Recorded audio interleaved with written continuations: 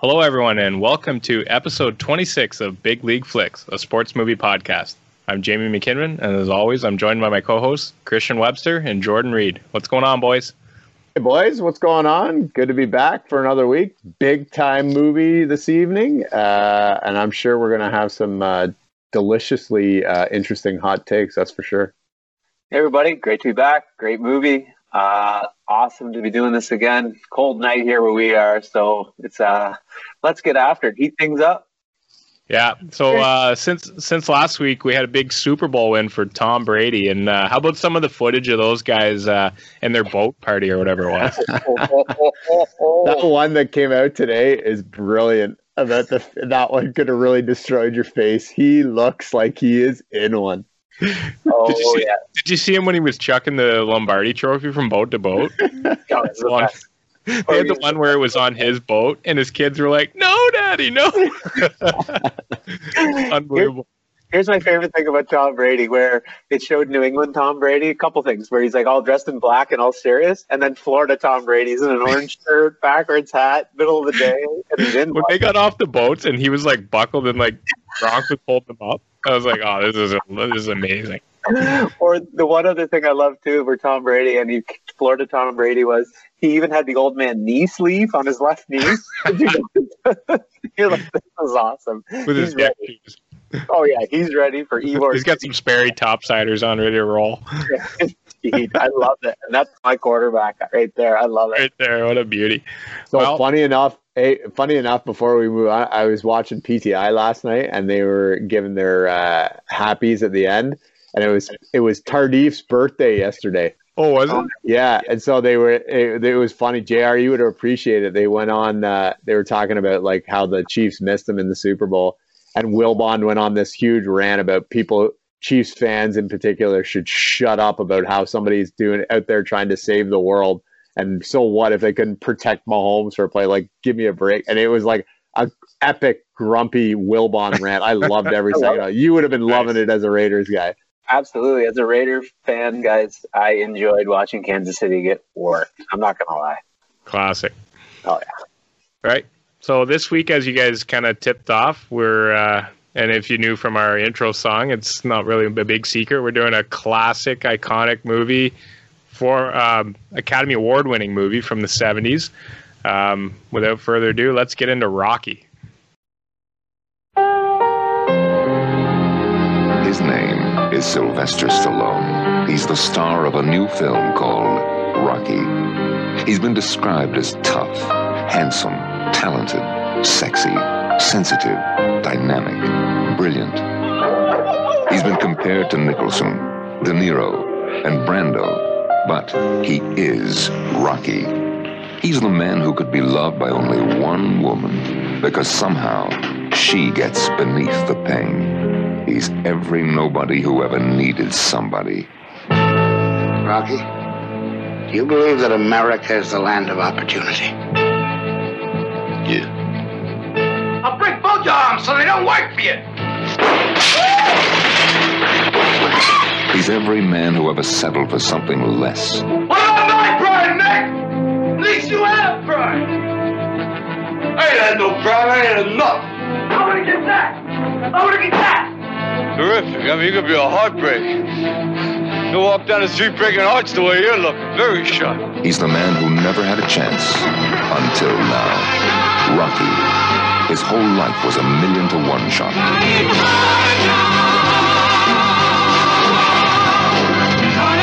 His name is Sylvester Stallone, but you will always remember him as Rocky.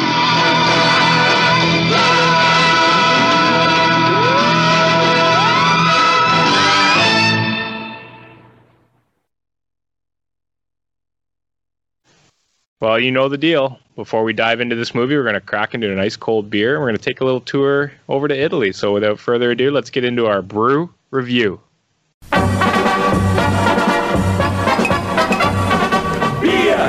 Beer here, oh, there's bald mir, hey, beer. Ice cold beer! Ice cold beer, yeah? What are we drinking tonight, Webb? Well, boys, inspired by the Italian stallion himself, this week we head back to Italia to enjoy a delicious pint of Peroni Nastro Azzurro. The symbol of true Italian style and quality since 1963, excuse me.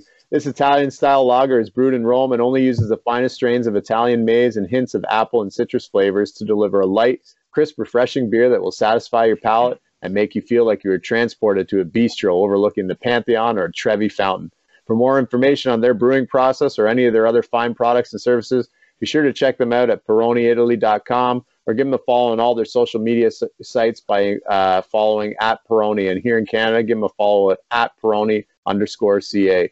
As always, Big League Flicks reminds you to please enjoy responsibly and always ensure you've got a safe ride home. Salute, boys. Salute, boys.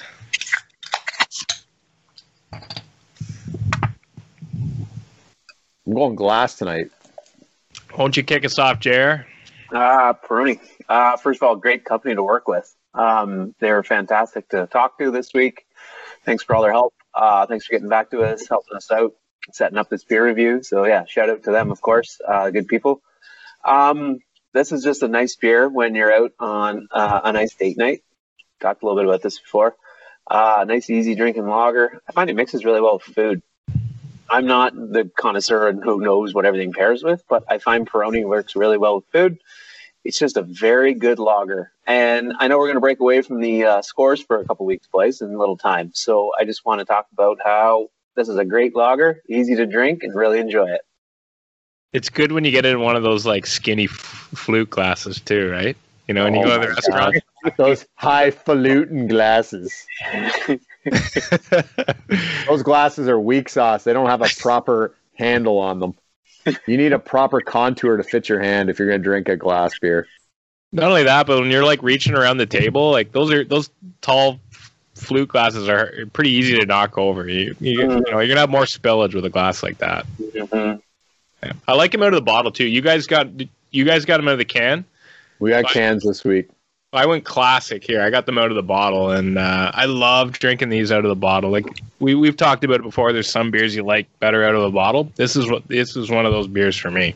That's for the audio listeners at home. That's a green bottle, and again, I stick to my theory that if it's out of a green bottle, it's better typically out of the bottle. But this is one of those beers for me that you guys actually kind of turned me on to this one. I don't think I've ever had it before, like hanging out with you boys and having these ones. Nope. I don't ever remember ordering it. I've never would buy it at the house. It's really enjoyable. I could see, JR, to your point, how it would be good with just about anything. It's pretty light flavored for light feeling for a lager. Like I feel like I could have quite a few of these and have a good time. I mean, it's alcohol content wise, it's like 5%. So it's a strong enough beer, but you know, when you're thinking Italy, you typically think your red wines, you don't think beer, but this is a nice one. I like this one a lot. This reminds me when I lived in Europe and you'd go to a nice restaurant, have a nice dinner or something. And usually you'd have a drink after dinner. And this was like the type of drinks I would have, like Tuborg or something like that in one of these bottles. So it reminds me a lot of that. So as we mentioned this week, we're doing a classic. We're doing Rocky. So this was directed by John G. Avildsen, and we actually had him on as a director before. I think he did Karate Kid. It was written by Sylvester Stallone, and we're going to get into it more in like little known facts. But I think a lot of people know a lot of this story. But so we'll be recapping that then. Distributed in 1976 by United Artists. Got an 8.1 rating on Internet Movie Database and a 94% on Rotten Tomatoes. Had a budget of only $960,000, but grossed $225 million at the box office. So An incredible haul.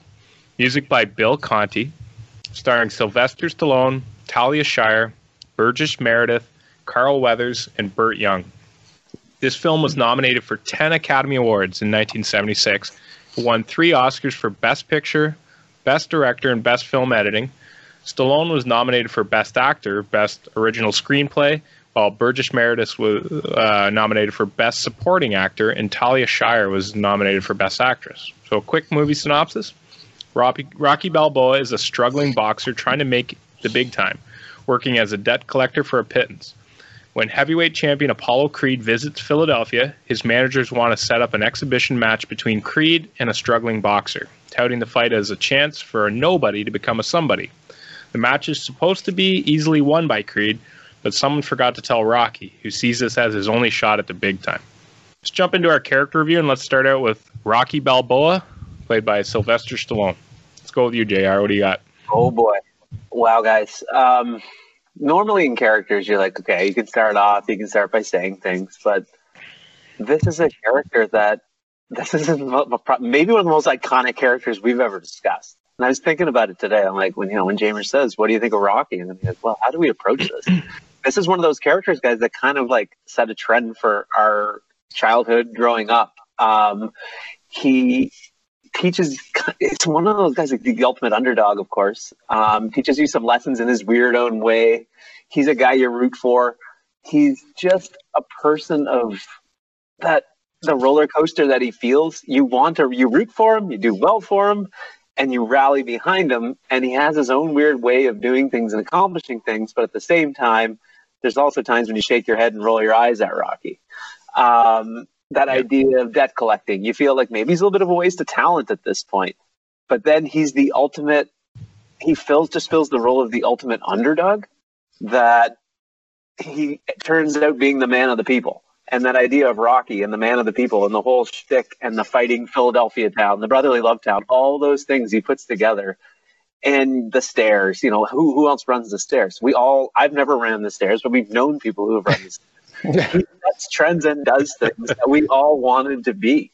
And you talk to people who are from Philly, and they're like, Rocky. You're like, Rocky is he's a fictional guy, but it's like a real guy in real life to all of us, because we're like, we believe in Rocky, whether it's the great, we talk about getting back to our roots and getting back to working out, the Chuck Taylors, the gray suits, the gray track suits, the master egg cracker with one hand, and he's just putting them in. We've all chugged raw eggs at some point in our life. Yeah, gross. Just so gross. It is, but we've done things trying to be like Rocky. So, for us and people older than us and whatever, he's like an iconic character for us that we've all kind of tried to be like. We've hit heavy bags, we've hit speed bags. I've never chased the chicken, but I've never hit meat. You never trapped lightning?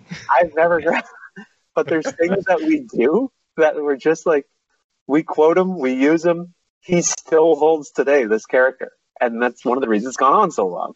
So he's just somebody that kind of is ingrained in people our age and older and younger and things like that. But those are all the kind of things I think about with Rocky. He's iconic. You're right. And I'm not going to disagree with you that he's iconic. Here's my hot take. I feel like Rocky is one of those characters we learn to love in the later Rocky movies. I actually think he's a total jackass in this first movie, to be quite honest, the character himself. Number one, his ADHD, the fact that he can't fucking string together, pardon my language, can't string together a string of consciousness very long with a changing the subject every half second. I found it super annoying going back and watching this. The movie itself and him in it, the thing that's great about him is he's supposed to represent the everyday, right? Like the everyday guy that on any given day, to steal an adage from Any Given Sunday, on any given Sunday, anybody can be a winner, right? Like that kind of idea, like at any given moment in boxing, anybody can knock somebody, the champion of the world, out or hang it. So there's that piece to him, but he's just such a loser in this movie. I had words like simpleton. I had words like he could be a little, what else did I have here? I just had simpleton. He's a creepo. His first initial move on Adrian is very rapey feeling. It's super awkward. Where he holds the door and he there's some really bizarre behavior coming from this guy. You can just tell he's been on his own for far too long. He in the quarantine era, he would not do well. Let's put it that way. He's a little out there. And even Mickey, just taking his locker away from him because Mickey even knows you're kind of a creepo, dude. there's something a little off with you. I mean, we learn to love Rocky, and I agree with you, JR. As the franchise moves on, I think he develops, and you feel for him. But and when we talk about the realism piece, I'll talk a little bit about some of these things too. But I just found in watching this movie again, he's not an overly lovable protagonist. He's not the Rocky I remember from my childhood. Yeah. He's a loser, to be quite honest. And he's the luckiest son of a bitch on the planet. And I'm not saying he doesn't work for it in that fight, but he's a lucky SOB. Yeah. No, you guys nailed it. I think that's a really good way to put it, JR, when you mentioned like, and Webb as well, how he develops into his character really develops over the arc of the Rocky franchise and the story of it. He gets, smarter. He gets more street smart. He gets more business smart, more eloquent, and his character really develops. And I really enjoy going back and watching movies from my youth with the lens of today. And like, it's so different, especially like, you see so much in how we treat different people, but also like, especially women. That's the biggest one, right? And you mentioned it, Webb. When he's in, it's such a cringe-worthy. I know it's for back in the 70s, it was supposed to be so romantic. That was the most cringe-worthy scene for me. Watching him basically force himself on Adrian. I was just like, oh my God, this is, when she says, I don't feel comfortable, I don't belong here. I'm like, yes, run, get the hell out of it. Like, I felt that for her. I'm like, this is so uncomfortable. Yeah. Like, this is just, for that. But like, no, you guys nailed all the other things. I mean, one thing I want to say though, about Rocky though, would you like rally behind him though if he was like a perfectly full sentences, coherent, making sense, or do you want somebody who's kind of dumb? He's dumb, you're smart, we make a good, like all that kind of stuff. Yeah. Like, you want somebody like that. If it's somebody who's well spoken, you're not going to believe the character. You need a bumbling idiot who's basically bouncing around a racquetball all day. And we'll get into it in little known facts, but the studios had a lot of other guys lined up for it. Sylvester Stallone was perfect in my opinion for this role, the way it was written. I will say this, JR, to your point, he does have a certain we talk about this all the time, a certain code, right? Mm-hmm. And a certain sense of what's right and what's wrong to a certain degree, right? Like I think back about the scene where he picks up what's her name, Mary or whatever, when he pulls her off the street corner and is trying to basically like warn her of the perils of her particular situation and what she's going to be perceived to be if she keeps hanging out on the street corner like that. He's trying to be a leader. Yeah, there's those kind of moments, but like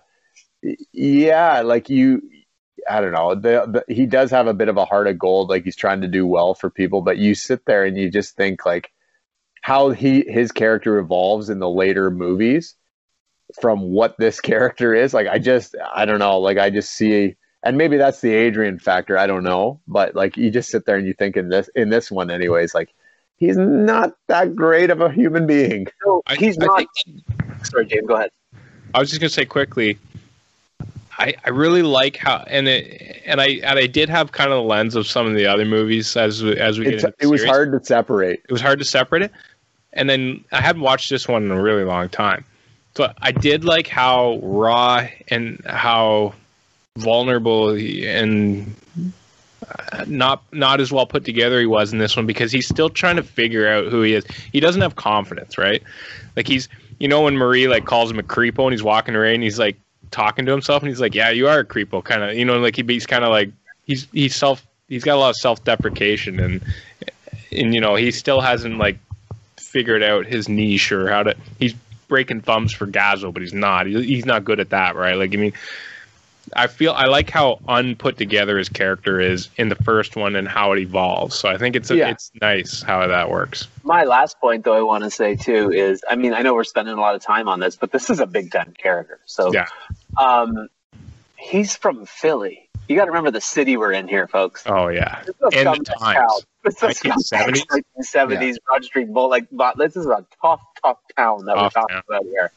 Yeah. And this is Philly. And if you spend any time in Philly or around people from Philly, it's pretty rough. Well, it tells you too, like everybody was on the take for a couple of bucks in that, especially in like South Philly or wherever it was, like the tough neighborhood. Like the guy at the skating rink, I'll give you $10 for 10 minutes, and they're like negotiating over how much money they're going to, because everybody needs a couple of bucks, right?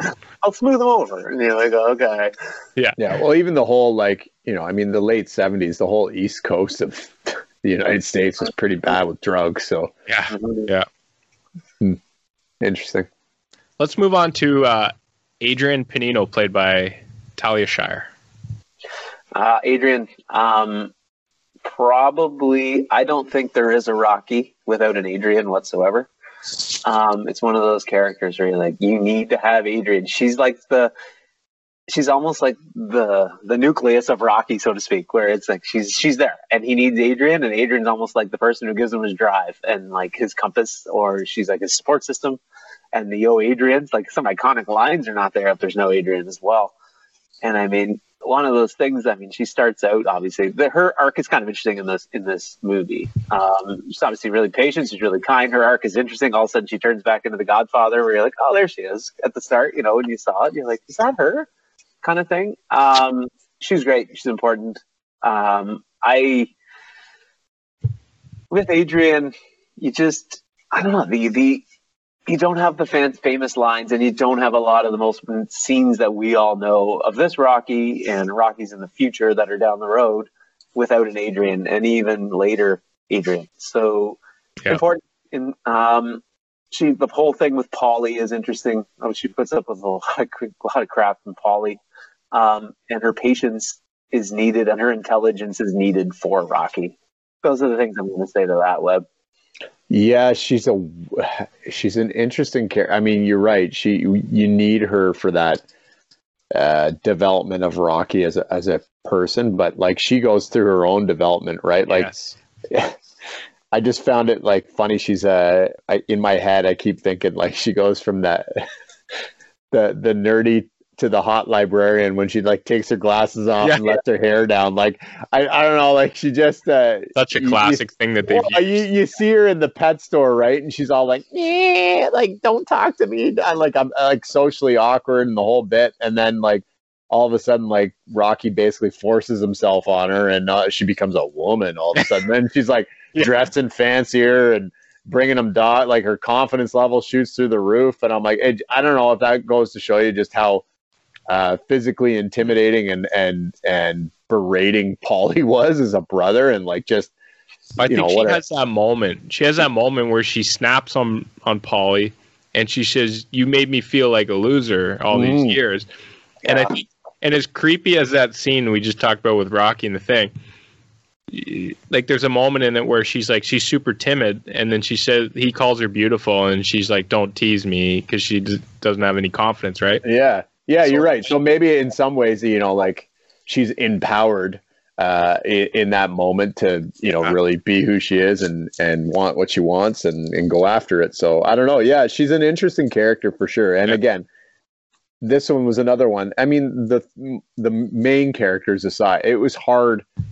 I mean, other than like maybe Spider Rico, it's hard not to see these characters as who they are in later movies, right? Yeah, we got to focus on the movie we're doing right now. Yeah, and so like I when I was watching this, I was like, oh my god, like this is painful. Like I know where she's going to go, and so it was a little hard to like get on board. But you're right, like she's necessary, and she's another one that has a heart of gold, and will do anything for the people that she loves and cares about. Yeah. So and I love how it's just kind of like these two individuals that are just from the depth of the toughest neighborhoods in Philly that have to develop, and then they kind of achieve some greatness out as the series continues. When you really watch this movie, you see where they begin, and you're like, wow, like this is so awkward and like hard to these people how are they ever going to make it out of this situation they're in? And it is hard to watch these knowing what you know. Yeah. The next 40-year progression, essentially. Right. No, and beyond, right? Because like when you start even thinking about like Creed franchise and all that, right? And like his role in that, like it's challenging. Yeah. I gotta also remember Talia Shire was Crew Jones's mom. I was trying to hide that. I can't believe. For those of you keeping a track at home, that's like episode number 6 that Jamer has dropped a Crew Jones reference. I gotta try to slip Crew Jones in anytime I can. Take a drink at home, ladies and gentlemen. Crew Jones. I can't believe I was gonna keep that quiet. I was like, I wonder if he's gonna say it. No, I was saying it. Crew Jones. Rad. You're looking at his notepad right now. He's got it underlined and highlighted in extra bold. Don't forget this reference. His Lori Loughlin poster is just to his right on the wall. All right, let's move on to Paulie Panino, who is Adrian's brother, and he's played by Burt Young. Well, is he maybe the original grumpy person? There's nobody who plays a grumpier person, and nobody says the word bum more than Paulie. This is Christian Webster's hero. Yeah. Chris Webster's got the local Paulie in there sometimes. He's got a little Paulie in him. Again, that disgruntled, grumpy, angry Philly thing. He's got the Philly thing down to a T. Burt Young in this role, to his credit. Nice job. And he did a great job in this with the angry Philly guy, who's obviously got probably a little bit of a boozing problem, lifestyle problem, angry bit of a lifestyle. And he's just fantastic. He's always like, "Hey, Rocky, get me in." It's that idea he talked about in the 70s. Everybody's always on the take for something, and they always want some sort of social mobility, but nobody really wants to earn anything. They don't really want to earn it. They just kind of want to get it. And he kind of falls into that. If there's no Paulie, there's no hitting the meat in the meat locker either, though. And that's another Rocky iconic thing that we all talked about, hitting the meat. So Burt Young, he did a great job in this. He's miserable. He's awful. He's wretched. Like I how bad he was about the mirror. How pissed off he was about the mirror. Like the mirror. Oh, it looked like a half-chewed caramel. What are you worried about? What you look like? Like he's how about the move where Rocky slid a little bit of half his glass of beer back into Paulie's glass and literally kept moving on? What a move! Yeah, that's a play right there, Rock. Anyway, Paulie's obviously such an important character in a Rocky series as well, but he's just a wretched human being. I'm sorry, he's horrible. He's a narcissistic, mean prick, is what he is. The whole scene where he's kind of in one and he's yelling at his sister and like that, Grumpy Webb aside, I'm not like that with siblings. I never would be. It's just so. We need Corey to weigh in on this. Oh my God! Little Webby, let us know. Maybe not. He's just such an asshole. Has Christian ever thrown a turkey out?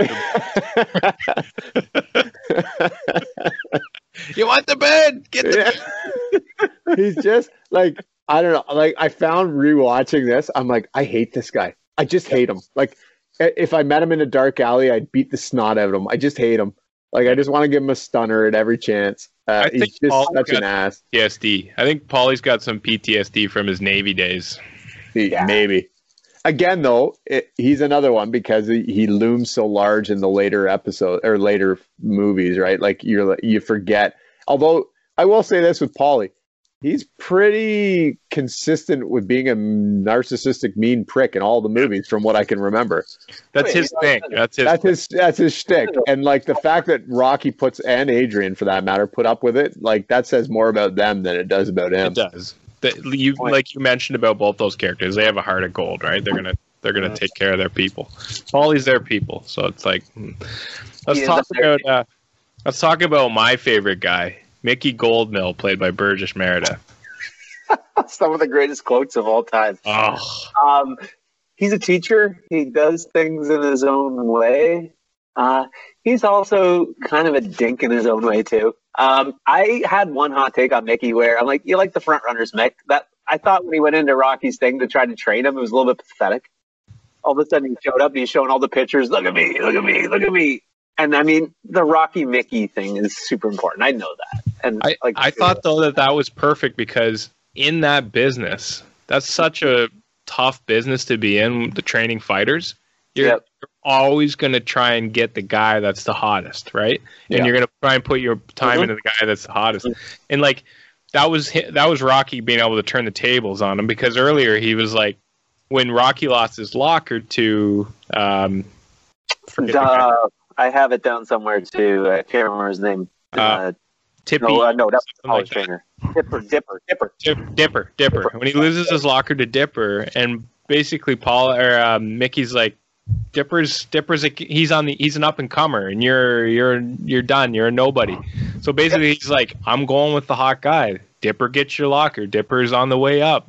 that's my job. So when the tables turn and Rocky's getting a shot, he's like, hat in hand in Rocky's place, like, hey, you need a manager and all that.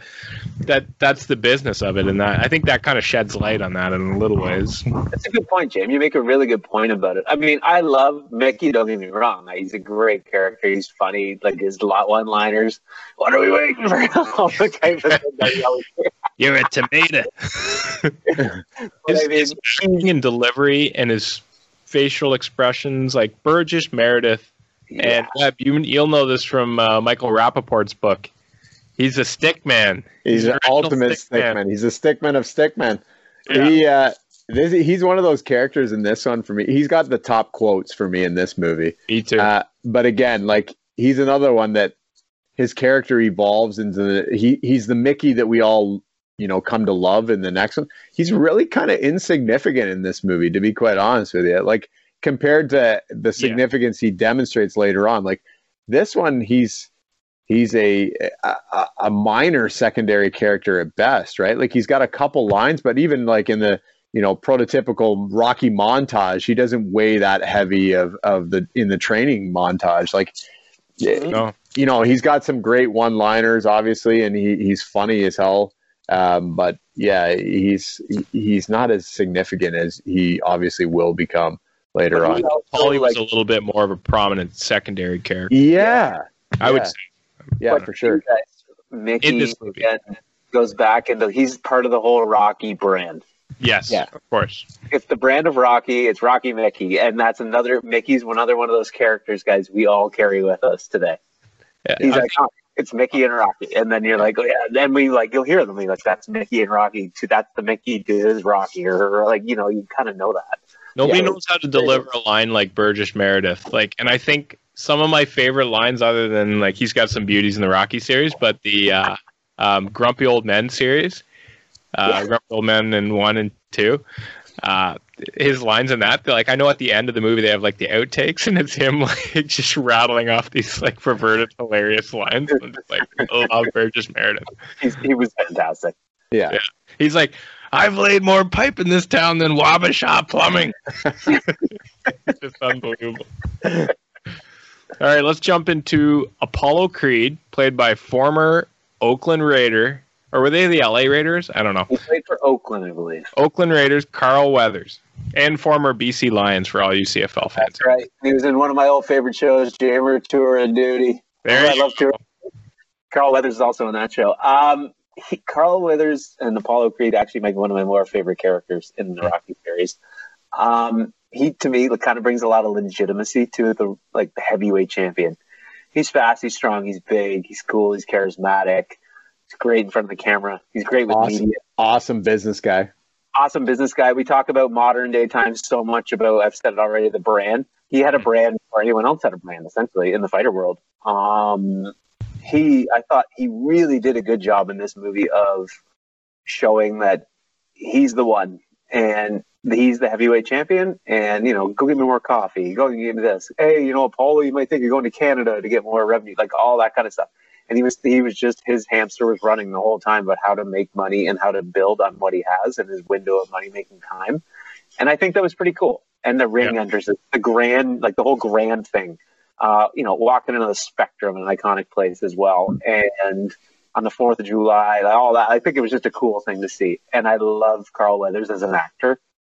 Pretty much everything he's in, I like. Just not really a Raider, not just all around. He's an unreal actor to me. Webb? What's the over-under on number of bottles of baby oil they rubbed on him before that final fight? He is glistening. He is glistening. Like, you could slide that guy through freaking from Canada all the way down to the Mexico border with how much baby oil he's got on. Greasy. Hilarious. Like all the things you said, JR. He's got one of my favorite lines: "Be a thinker, not a stinker." Love it. He's great. He's got a great mouth. Again, fantastic, prototypical heavyweight champ. I know Jamer's gonna comment on who he's inspired by in that later on, but he's perfect for this role. and in later roles too. I mean, he's an awesome character. So I don't have a whole ton to add on Creed. I got nothing else to add on him either. Let's move into some other characters we want to talk about, some other notable characters. Does anybody stand out for you other than obviously the key ones we mentioned? I had obviously knowing a little more when I know Duke. I love the Duke, the trainer for Apollo. Yes. Yeah. I think he's fantastic, and he leads on. We know later on, Wood Harrisville's in a role later on down the road, but I think he's just an awesome trainer, and I love how he was the one guy in Apollo's corner who said, "Hey, we're going to be in one here," and they're like, "Oh yeah, we're fine." That kind of helped. They're overlooking it, yeah. You're overlooking it. He did a great job of that. He's watching it, and he's still so focused on boxing. Yes. That needed somebody, and he's the one who knew. He's like, we might be in a tough one here, and you can kind of see you needed somebody in his corner who wasn't a pure yes man. He was the guy that there's so clearly Apollo Creed was looking past this guy, and he's like, we this guy's gonna help me get to the next fight. We need to make some money, put on a show, and he's talking in that scene about the coffee and putting gift baskets together or whatever it was. Clearly nothing about the fight, and the trainer's like you said, we're in one here. This guy means business, and I think that was a really nice scene to show how somebody like Rocky could actually give Apollo Creed put him on his toes or put him on his heels. He doesn't know that it's an exhibition or doesn't care. Right. Yeah. Nor should he. Yeah. They had to set that up. They had to set it up some way, because otherwise you're like, how is this even realistic remotely? Whereas, I'll get into it later, but I'm in some of the realism review, but they had to set it up in that way. So, okay, so I'm gonna ask this here just because it's been on the tip of my tongue and I've been holding it back, and I can't remember, whether or not I just don't remember the history of it. Had they written this movie knowing full well that there were sequels in the can? No. Okay, so there are certain things with respect to that storyline, right? Just the fight between it doesn't add up.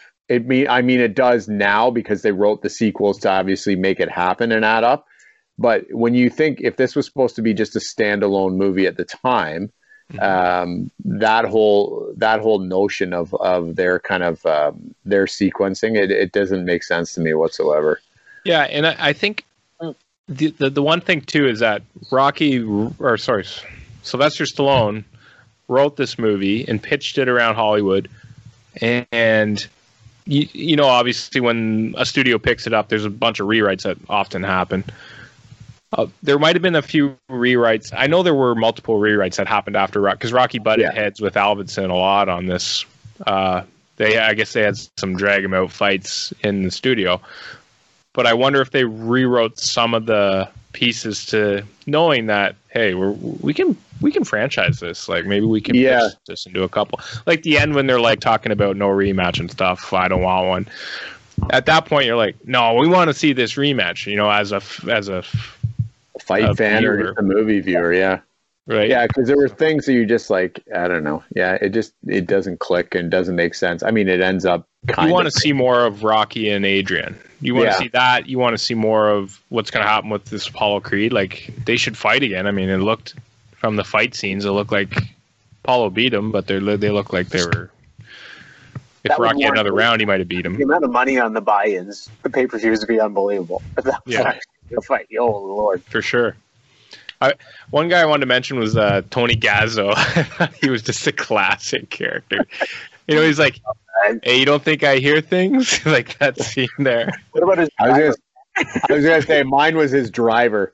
Yeah, the driver was his driver doesn't exist in 2021. Let's put it that way. Oh God, no. Well, he probably does. He's just not. Sorry, his driver was storming the Capitol on. Yeah, I was gonna say he was one of those guys. For sure. Yeah, those are my guys. Spider Rico. Spider Rico's just an ongoing name too. Spider Rico was like, you got lucky. Yeah. They should make we should do a whole episode on what would happen if Spider Rico beat Rocky in that first fight and he got the shot at the title? What about the headbutt Puerto Rico threw? Yeah, that was a nasty headbutt. Before we move on, boys, I have to mention one thing. How funny was it when Rocky finished boxing and then he grabbed the dart? Yeah, Oh yeah, how the guy's hand? Here, you have mine. Amazing. pure Guy Lafleur move. Yeah. Absolutely. Let's jump into our favorite quotes. What are some quotes that stood out for you guys? I had. So obviously, I run a business, not a soup kitchen. We talked about that. The word "a bum" was used. How many times, if you go in a Rocky series movie, the word "a bum"? Everybody's a bum. No matter what you do, everyone's a bum. He's a bum. He's a bum. And then I just said, "Gotta smoke" after a fight with Spider. Those were some of my favorite things. Right away. I mean, I know there's lots that you guys want to hit on too. Those are a couple of mine that I just howled at when I heard them.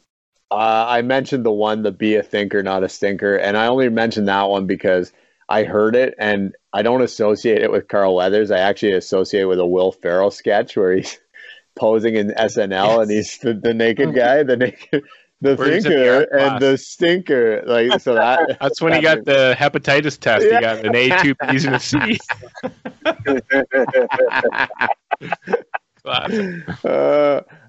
Most of mine from this one are Mickey. You're a tomato. It's a waste of life. Women weaken legs, and then Rocky when he's talking about when he's picking up the money. He's crime don't pay. You know that. Yeah, that was a good one. Yeah.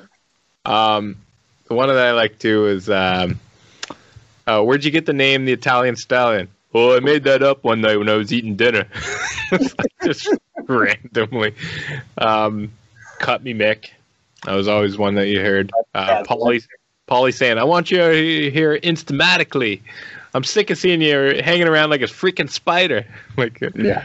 Paulie just had some hilarious ones like, Rocky, I think I make a real sharp couple of coconuts. I'm dumb. You're shy. What do you think, huh? Like, I know and Marie, hey, Rocco, screw you, creepo. That was yeah. Good. Mm-hmm. That was about it for me. But let's jump into some little-known facts. So Rocky won an Academy Award for Best Picture in 1976, as we mentioned. So this is the first actual sports film to win an Academy Award for Best Picture. So that's kind of cool. So Stallone actually shopped the script around Hollywood and had a lot of interest. At this time, he was like washing his clothes in the shower. He was working like menial jobs, getting a few bit parts. He couldn't get any acting roles basically, and he was doing some odd jobs just to pay rent. So he shopped this around. And there actually were a lot of interest in the script. His stipulation, though, was that he would give them the selling rights, but he had to be the star. So most of the studios were like, absolutely not. Producers Irwin Winkler and Robert Chartoff agreed, as long as Stallone agreed to continue to write the film for free and take an actor's wages at scale. So they didn't want to pay him like anything good, basically. So after Winkler and Chartoff purchased the film, they took it to United Artists, who agreed to a $2 million budget. However, they wanted Burt Reynolds or James Caan to play Rocky. When Winkler and Chartoff explained the deal that they had with Stallone, United Artists cut the budget to $1 million, which they actually ended up coming in under at $960,000. So, could you imagine this movie with like Burt Reynolds or James Caan? I think James Caan doing a little bit of it, but he's too big of a star at this point. He's too big. He was coming off of The Godfather, right? He's too handsome. He's too handsome to be. Yeah, Stallone looks like he's also not big enough. Stallone looked like a box. Like Stallone actually played college football, and like he looked like he was big. He was he was muscular, he looks like a bit of a meatball in the sense that he looks kind of dumb, and he looks like he would be a little rough around the edges. Yeah, Jimmy Caan. I don't see Jimmy Caan doing this, and Burt Reynolds is again huge at this point and a little bit too. I don't think he could pull it off in terms of like just the inner city Philly piece, right? No. Like. Mm-hmm. It'd be a different story with those guys. Like, you'd have to write their character differently, and they couldn't be like stumbling, bumbling, living in an apartment like that. It just wouldn't work. It wouldn't be believable. No. During his audition, Carl Weathers was sparring with Sylvester Stallone and accidentally punched him on the chin. Stallone told Weathers to calm down. It was only an audition, and Weathers said that if he was allowed to audition with a real actor and not a stand-in, he'd be able to do a lot better. Director John G. Avildsen smiled and told Weathers that Stallone was the real actor, and he was also the writer of the film. Weathers looked at Stallone thoughtfully for a moment and said, well, maybe he'll get better. Stallone really loved him, and they hit it off really well. That's amazing. So the famous scene where Rocky's running through the streets of Philadelphia was actually filmed because they didn't have much of a budget. They didn't get multiple takes on any of these things. So they actually filmed it guerrilla style out of the back of a van with no layout and no extras. So the people you see in the film, those aren't extras. Those are real people. They basically strapped a camera to the back of a van and had the van go down the streets and had Stallone running after it. And these people are just reacting to, like, what the hell's going on? Why is there a van with a camera on it? Hell of a catch by Stallone on the orange there. Yeah, so that was the funny thing. That scene where the fruit stand guy throws the orange to Stallone, that just happened. It didn't. It wasn't part of a script or anything. Like, literally, they were running down there, and the guy just saw him run by and threw the orange at him. Like, that was completely unscripted. That's funny. That's amazing. Yeah. So originally, Stallone's script was much darker, and it actually depicted Mickey as a bitter old racist. And the film ended with Rocky throwing the fight after realizing he did not want to be part of the professional boxing world. So the script went through 9 rewrites before it was sold to Winkler and Chartoff. So, and I think originally it was like a rated R film, and there was a lot of like really dark stuff in it. So more than what we actually. That's a good lesson for young writers, though, right? The importance of revising and editing. Mm-hmm. Absolutely. Right. And that doesn't include the rewrites that would have gone through after they picked it up. Yeah. So that was pretty well done. Yeah. So Sylvester Stallone was inspired to write the screenplay after watching Chuck Wepner, Muhammad Ali fight on March 24th, 1975 at Richfield Coliseum in Richfield, Ohio. 40 years later, Chuck Wepner's story was adapted into a movie entitled Chuck, starring Liev Schreiber. So I did watch, I can't remember if it was a 30 for 30. And it was about Chuck Wepner's story about how he was, I think it was called The Real Rocky.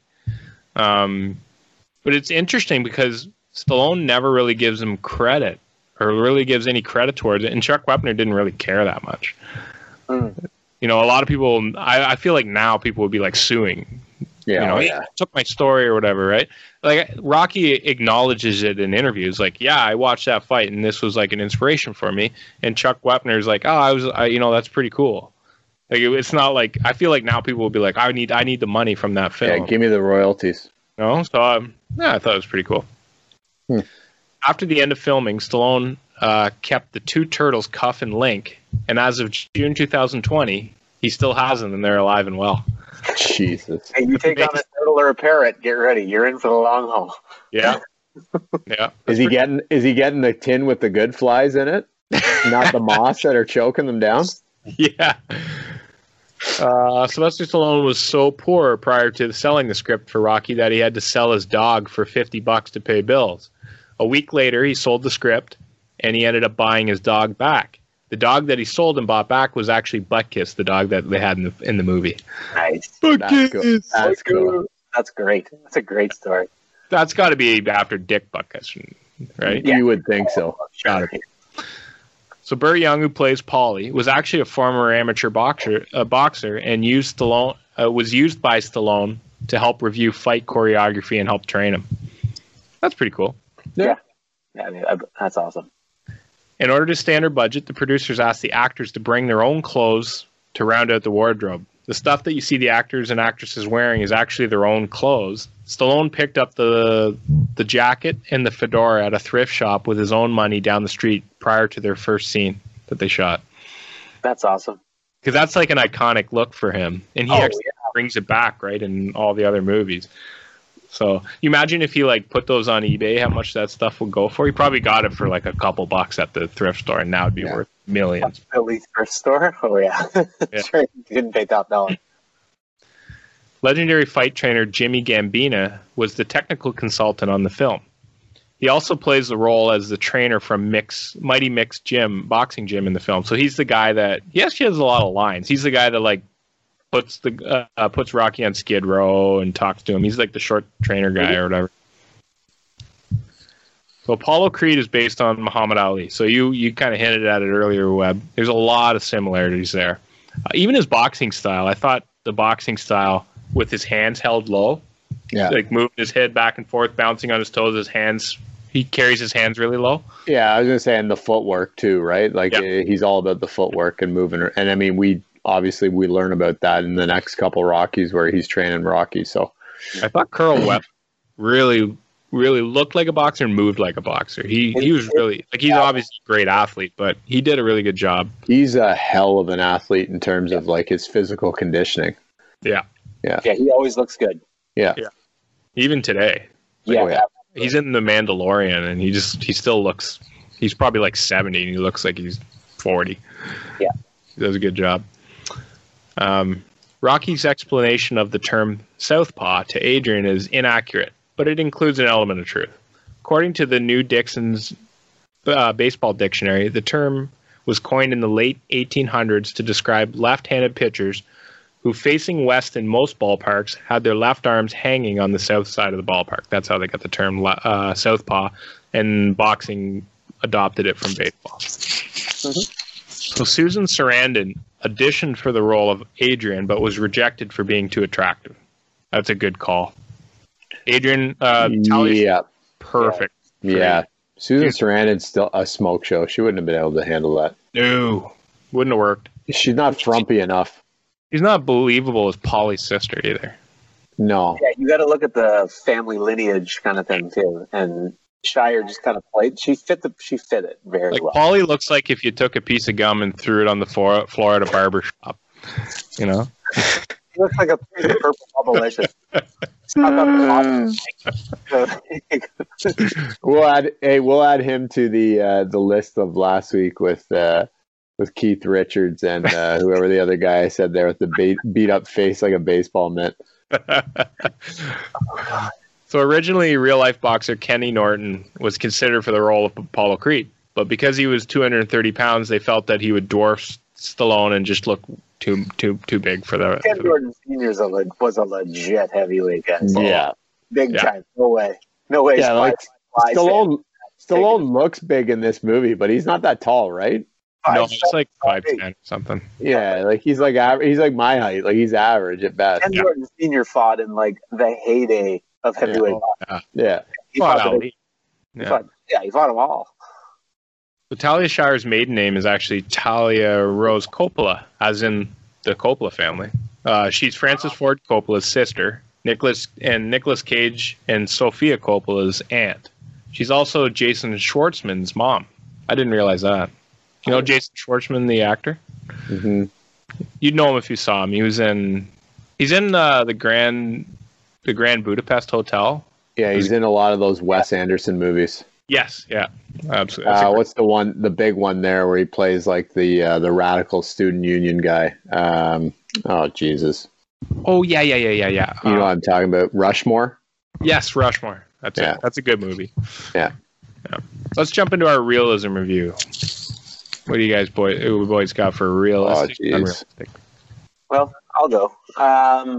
On this one, I think I'm going to come at the realism from the fight standpoint. Obviously, there's tons of stuff we know, but from the realism standpoint, I'm going to look at it and come at the realism thing of I'm going to look at like the tough upbringing, the crappy 1970s Philly. I think that's all pretty real stuff. The row housing, the grittiness of it all, the struggle. I think they did a good job in that kind of idea. But yeah, like we talked about, you're struggling to get by. You're doing what you have to do. Everybody's on the take. We talked about the East Coast, what's going in, what's going out. No one really knows. The proximity of Philly, too, to all the big other centers. I think that comes into the real thing. Working for somebody to break thumbs, that's very real. Crappy gyms, backstabbing, doing what you got to do. I think that's pretty real. There's all that. I like that aspect of the realism of the struggle. of a guy who's basically in and around 30, and in our world, not in our world, is past his prime. And we know that you're not going to hit your prime at 31. We know that's big. We know you're not going to stand in there and take blow for blow for blow for blow. If you break your ribs, Apollo, they're probably going to shut this down. Like the way they're standing at the end. We know the Rocky fights are fake. I think everybody knows that. But we kind of look past that too, don't we? Like when you think of it, we know the fights are fake. Yeah. Nick, I mean, you know what I will give this fight a leg up on as opposed to the other movies? You know what I liked about this one? They didn't do the over the top sound effects with the punches. Yes, I agree. It actually sounded like a real fight. Yeah, you hear the snap, snap, snap, the snap, snap. Like when we watched Tyson fight live against our. You don't hear. You know what I mean? Like it's like the punches don't sound. No, it's not overdubbed. But the thing that to that point too, I found the audio really hard. I struggled to get through. Like I had the volume cranked just to hear things, and I was texting with you guys. Like I had the closed captions on at one point because I couldn't understand. Not only was this like, got an Oscar for sound editing too. Oh my god, it was awful. Like, and I don't know if that was just because it's like through Netflix now or whatever, but like I think it's probably the 80s or the 70s, right? Like and what we're used to or accustomed to now, but like it was bad. Sorry, JR, I totally cut you off there. No problem. Yeah, I started. I cut you off. The sound. Well, you talked about the fighting sound. I was going to say the Tyson Roy Jones Jr. To me, that was the most purest boxing fight sound I've ever heard, with nobody in there. You could hear the snap, snap, snap, snap, snap, snap, and I thought I was okay from that. A lot of things I know are fake. I don't know if we really need to talk a ton about the fake because we know tons of it is fake. Okay, but anyway, that's what makes Rocky to us Rocky.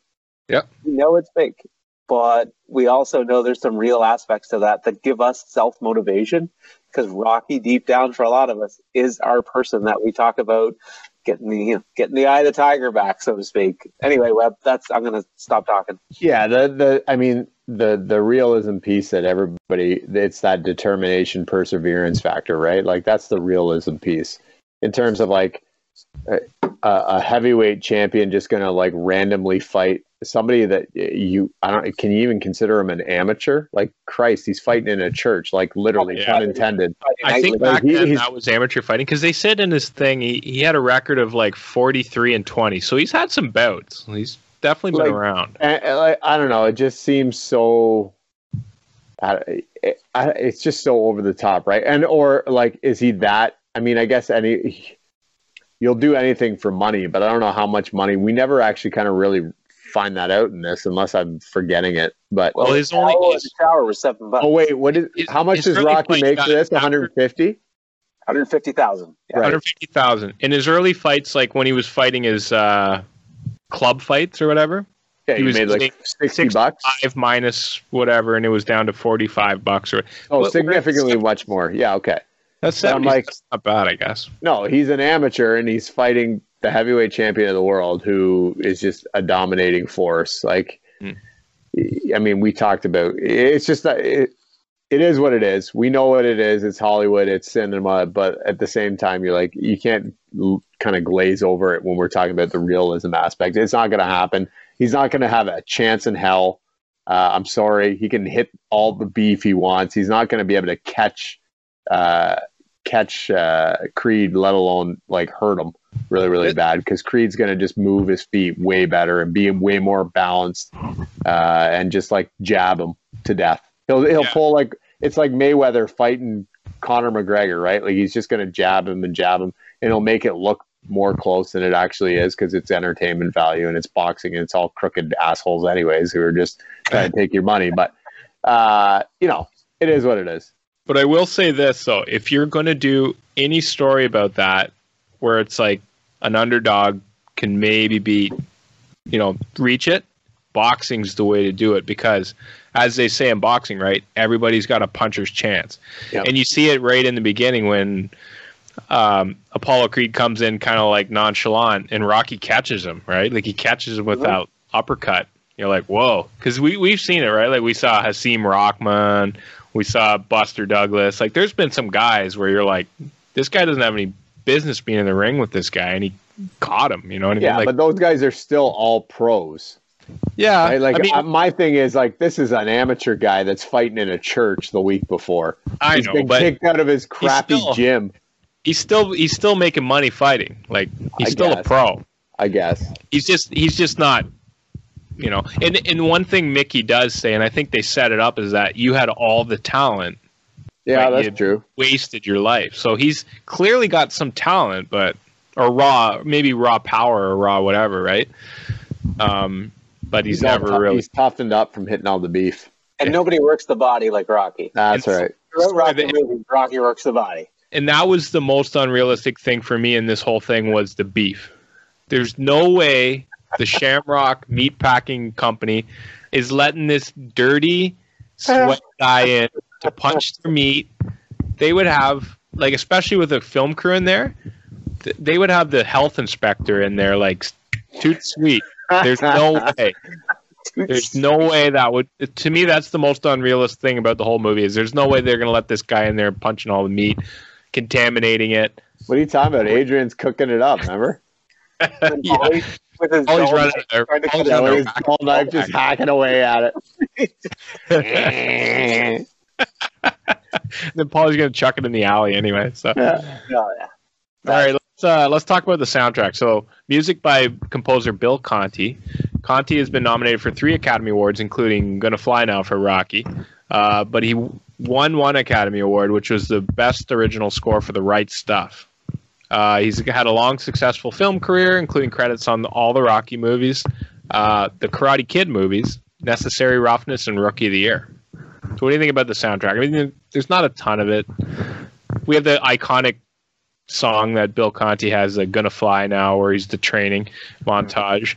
And then there's a lot of like orchestra music through the scenes, the love scenes, the scenes where Rocky's kind of down in the dumps walking through the alleys and stuff like that. But I was gonna say there's not a whole lot to comment on here. I'm just looking at it right now, and Kool and the Gang is listed on it for Summer Madness, but it's uncredited, and everything else like Jingle Bells, like there's not. And Silent Night is one of the songs credited on here. Like there's not a U.S. Marine Corps hymn. Like there's not a whole lot for us to really dive. The only one I'll give a shout out to is the guys in the alley, the burn barrel. Yeah, I was gonna say the barbershop quartet on the corner there. Dude, take me back.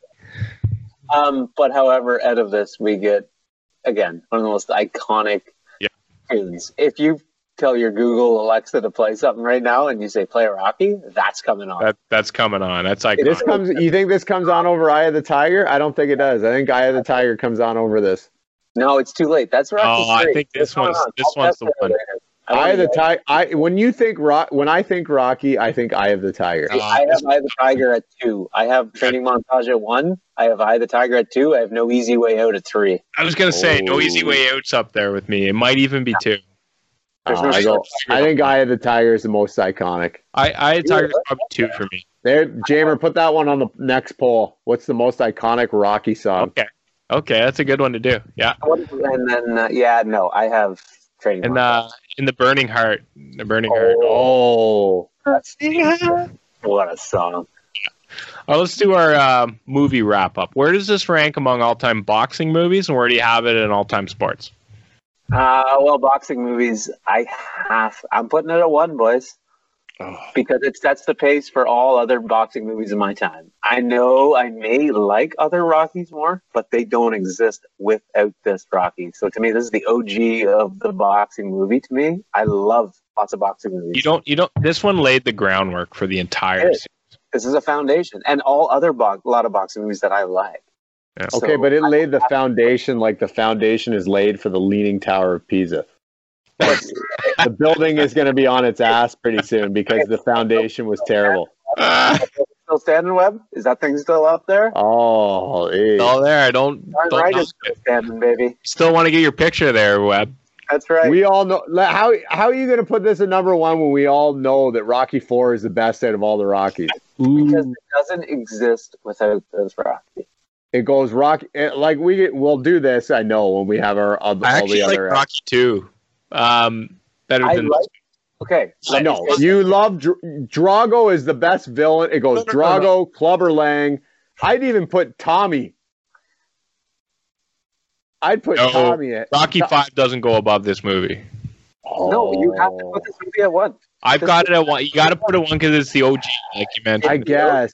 I guess. I don't know. I can't put it ahead of Rocky. I don't know. I can't put it at JR. You did a whole thing today on the Cold War. How are you going to put this ahead of Rocky 4? Do you know why I do though? This movie has, of all the Rocky movies, has the best acting for me. It has the best acting. There's actually a story. There's acting.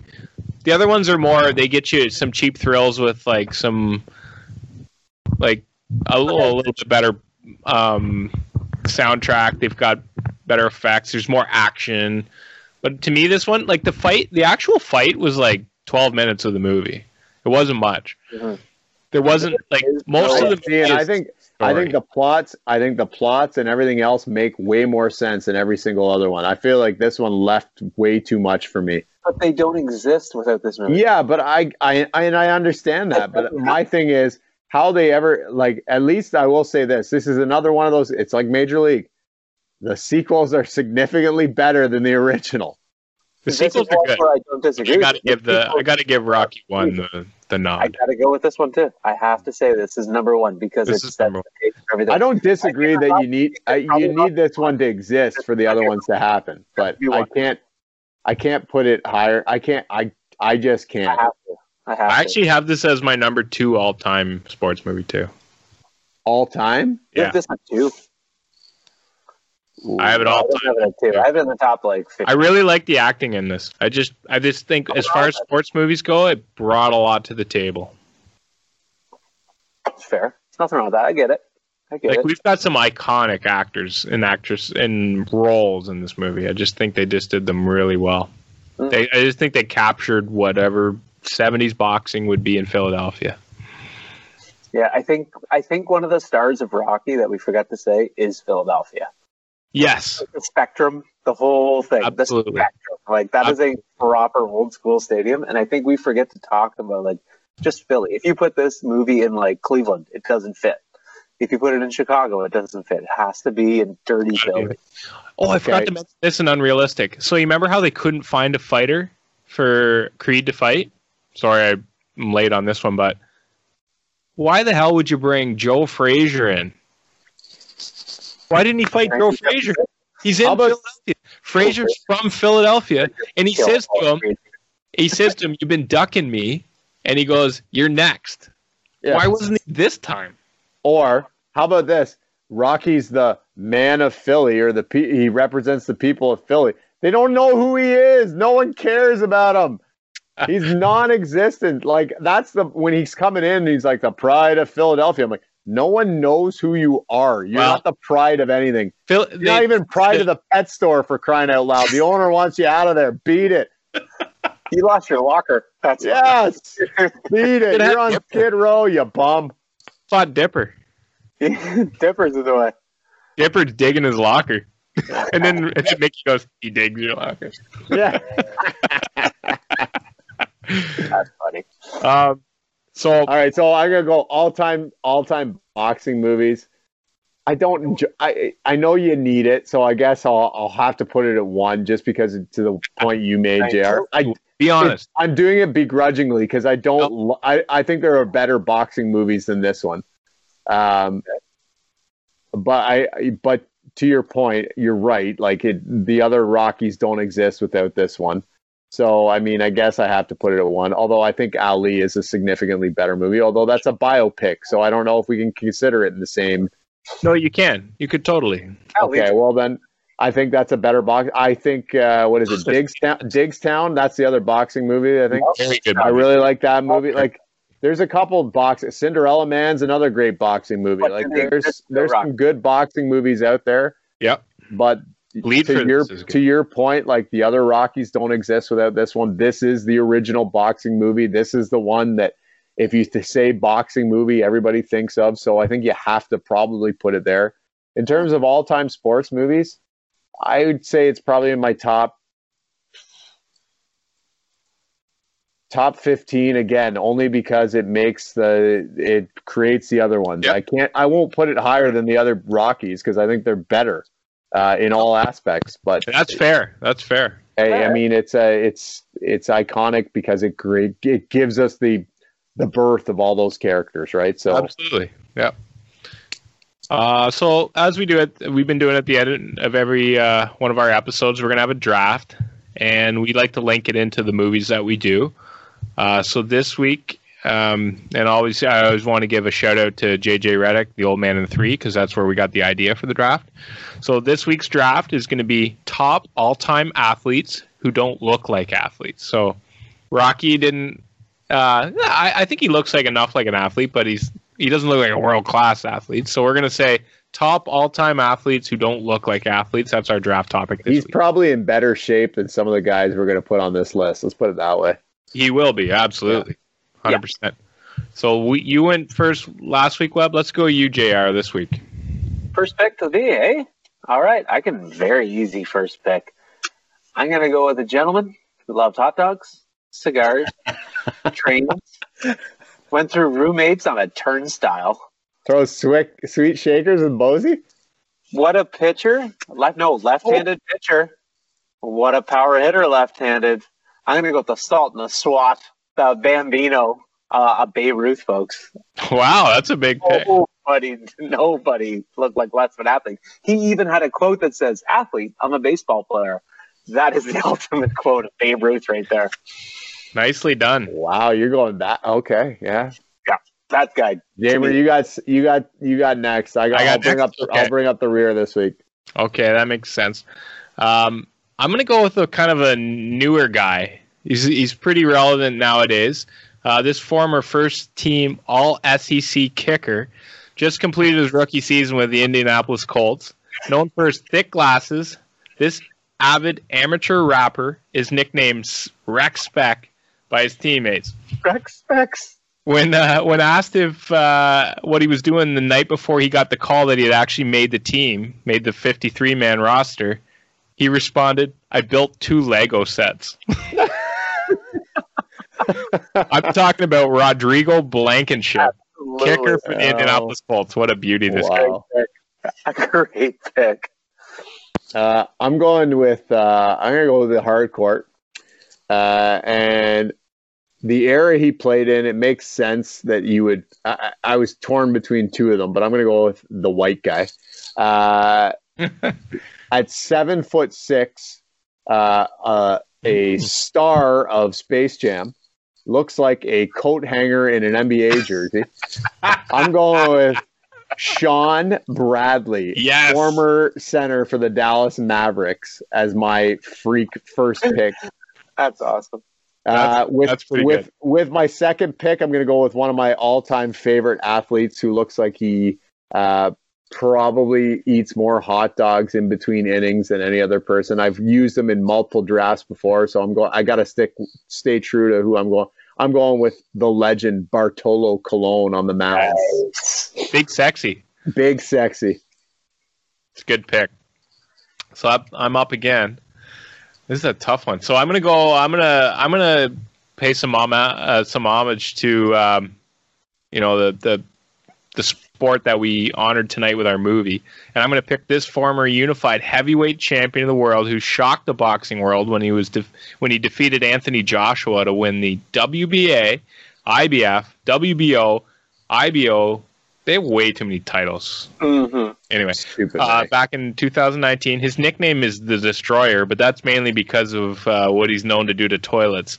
The only thing tougher than this guy is his arteries. I'm talking about Andy Ruiz Jr. That's great. That's amazing. This guy's got a hell of a muffin top. All right, my next pick, I'm gonna go to the Lynx, and I gotta pick a guy nicknamed the Walrus. Yes. Your nickname is the Walrus. I don't think there's much else to say. If you don't know what a walrus is, Google one. If your nickname the Walrus, I have a feeling that like bright. How sick is his duster though? His duster's amazing. Amazing. He golfs with Gretzky. He's tight with Gretzky. They golf. Oh, I think he's the best guy ever. But those like bright golf shirts that are like wicking don't fall well off your body. That's that way predicting the Walrus. None other than Craig Stadlater. He's just wearing a garbage bag. Good pick, JR. Good pick. Doesn't go well.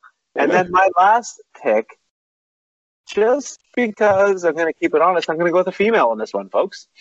And I'm going to go with a former Team Canada women's hockey player, hands of magic. She could run a power play like no other. None other than Vicky Sunahara of Team Canada women's hockey. That lady did not look like a hockey player, but she had great hands. So I'm going with Vicky Sunahara. Very cool. She's a coach at U of T. Yeah. So yeah, I didn't know, Jamie, if you knew she was or not, but really, really awesome person. Really cool great person. Good hands, good hockey player. Yeah. But nope.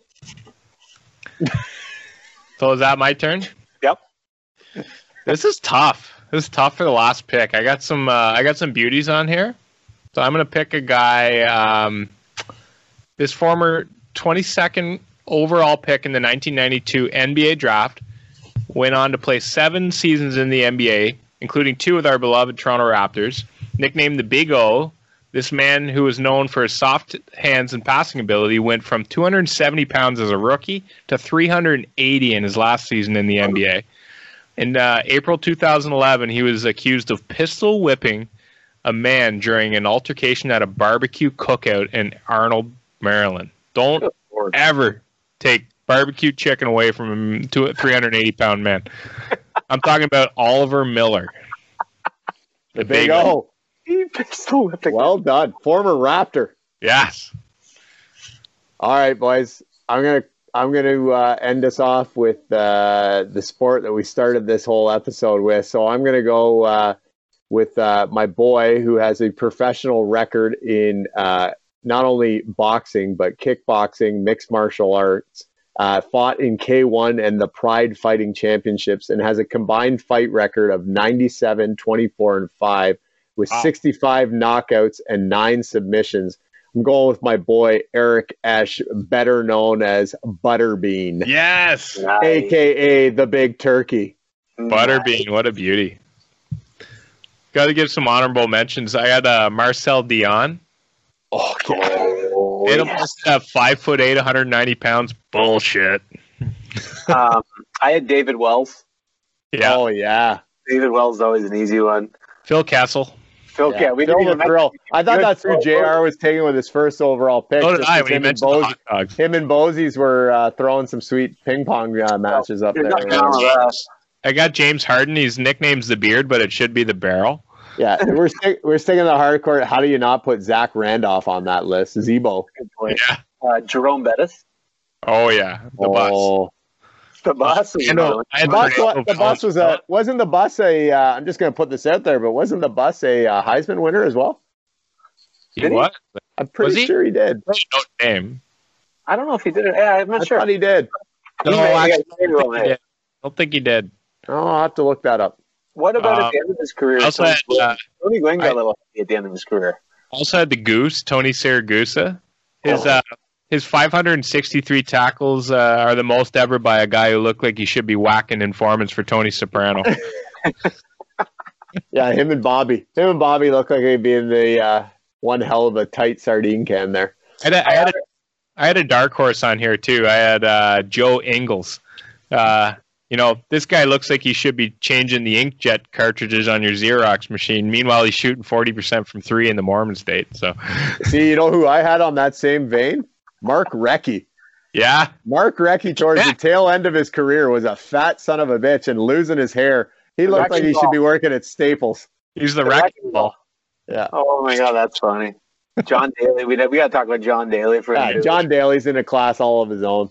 Oh, yeah. John Daly. Here's Ronaldo, the Brazilian soccer player. Oh, heavy. He was so good early, though. Oh my God. All those soccer guys get fat though as they get older. Maradona. Maradona, huge. Yeah. All right, Webb, tell them where to hit us up. All right, thanks again, everybody, for listening. Don't forget to hit us up and keep engaging with us on social. Don't forget to like and subscribe and leave us a review. And don't forget to give us a follow on Twitter at Big League Flicks, on Instagram at Big League Flicks Pod. You can check us out on YouTube as well and on TikTok. where you can see good old Brucey bringing the heat. Yes, Bruce. Take care, everybody.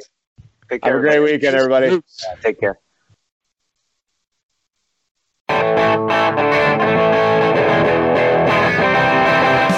Big League Flicks, Jordan, Christian, and Jammer talking movies about sports and the glitz and the glamour. Got a cold beer pairing for the leading lady staring. Fun facts and trivia and Man Rocket comparing. Soundtracks and music, they'll rate all these things. Was it real or did they lose us as the fat lady sings? Talking junk, have a giggle, comedy, drama, romance. Did the film deliver 6 to noon in my pants? With their big bag of tricks, these podcast critics, Jordan, Christian, and Jammer with Big League Flicks. Jordan, Christian, and Jammer with Big League Flicks. Jordan, Christian, and Jammer.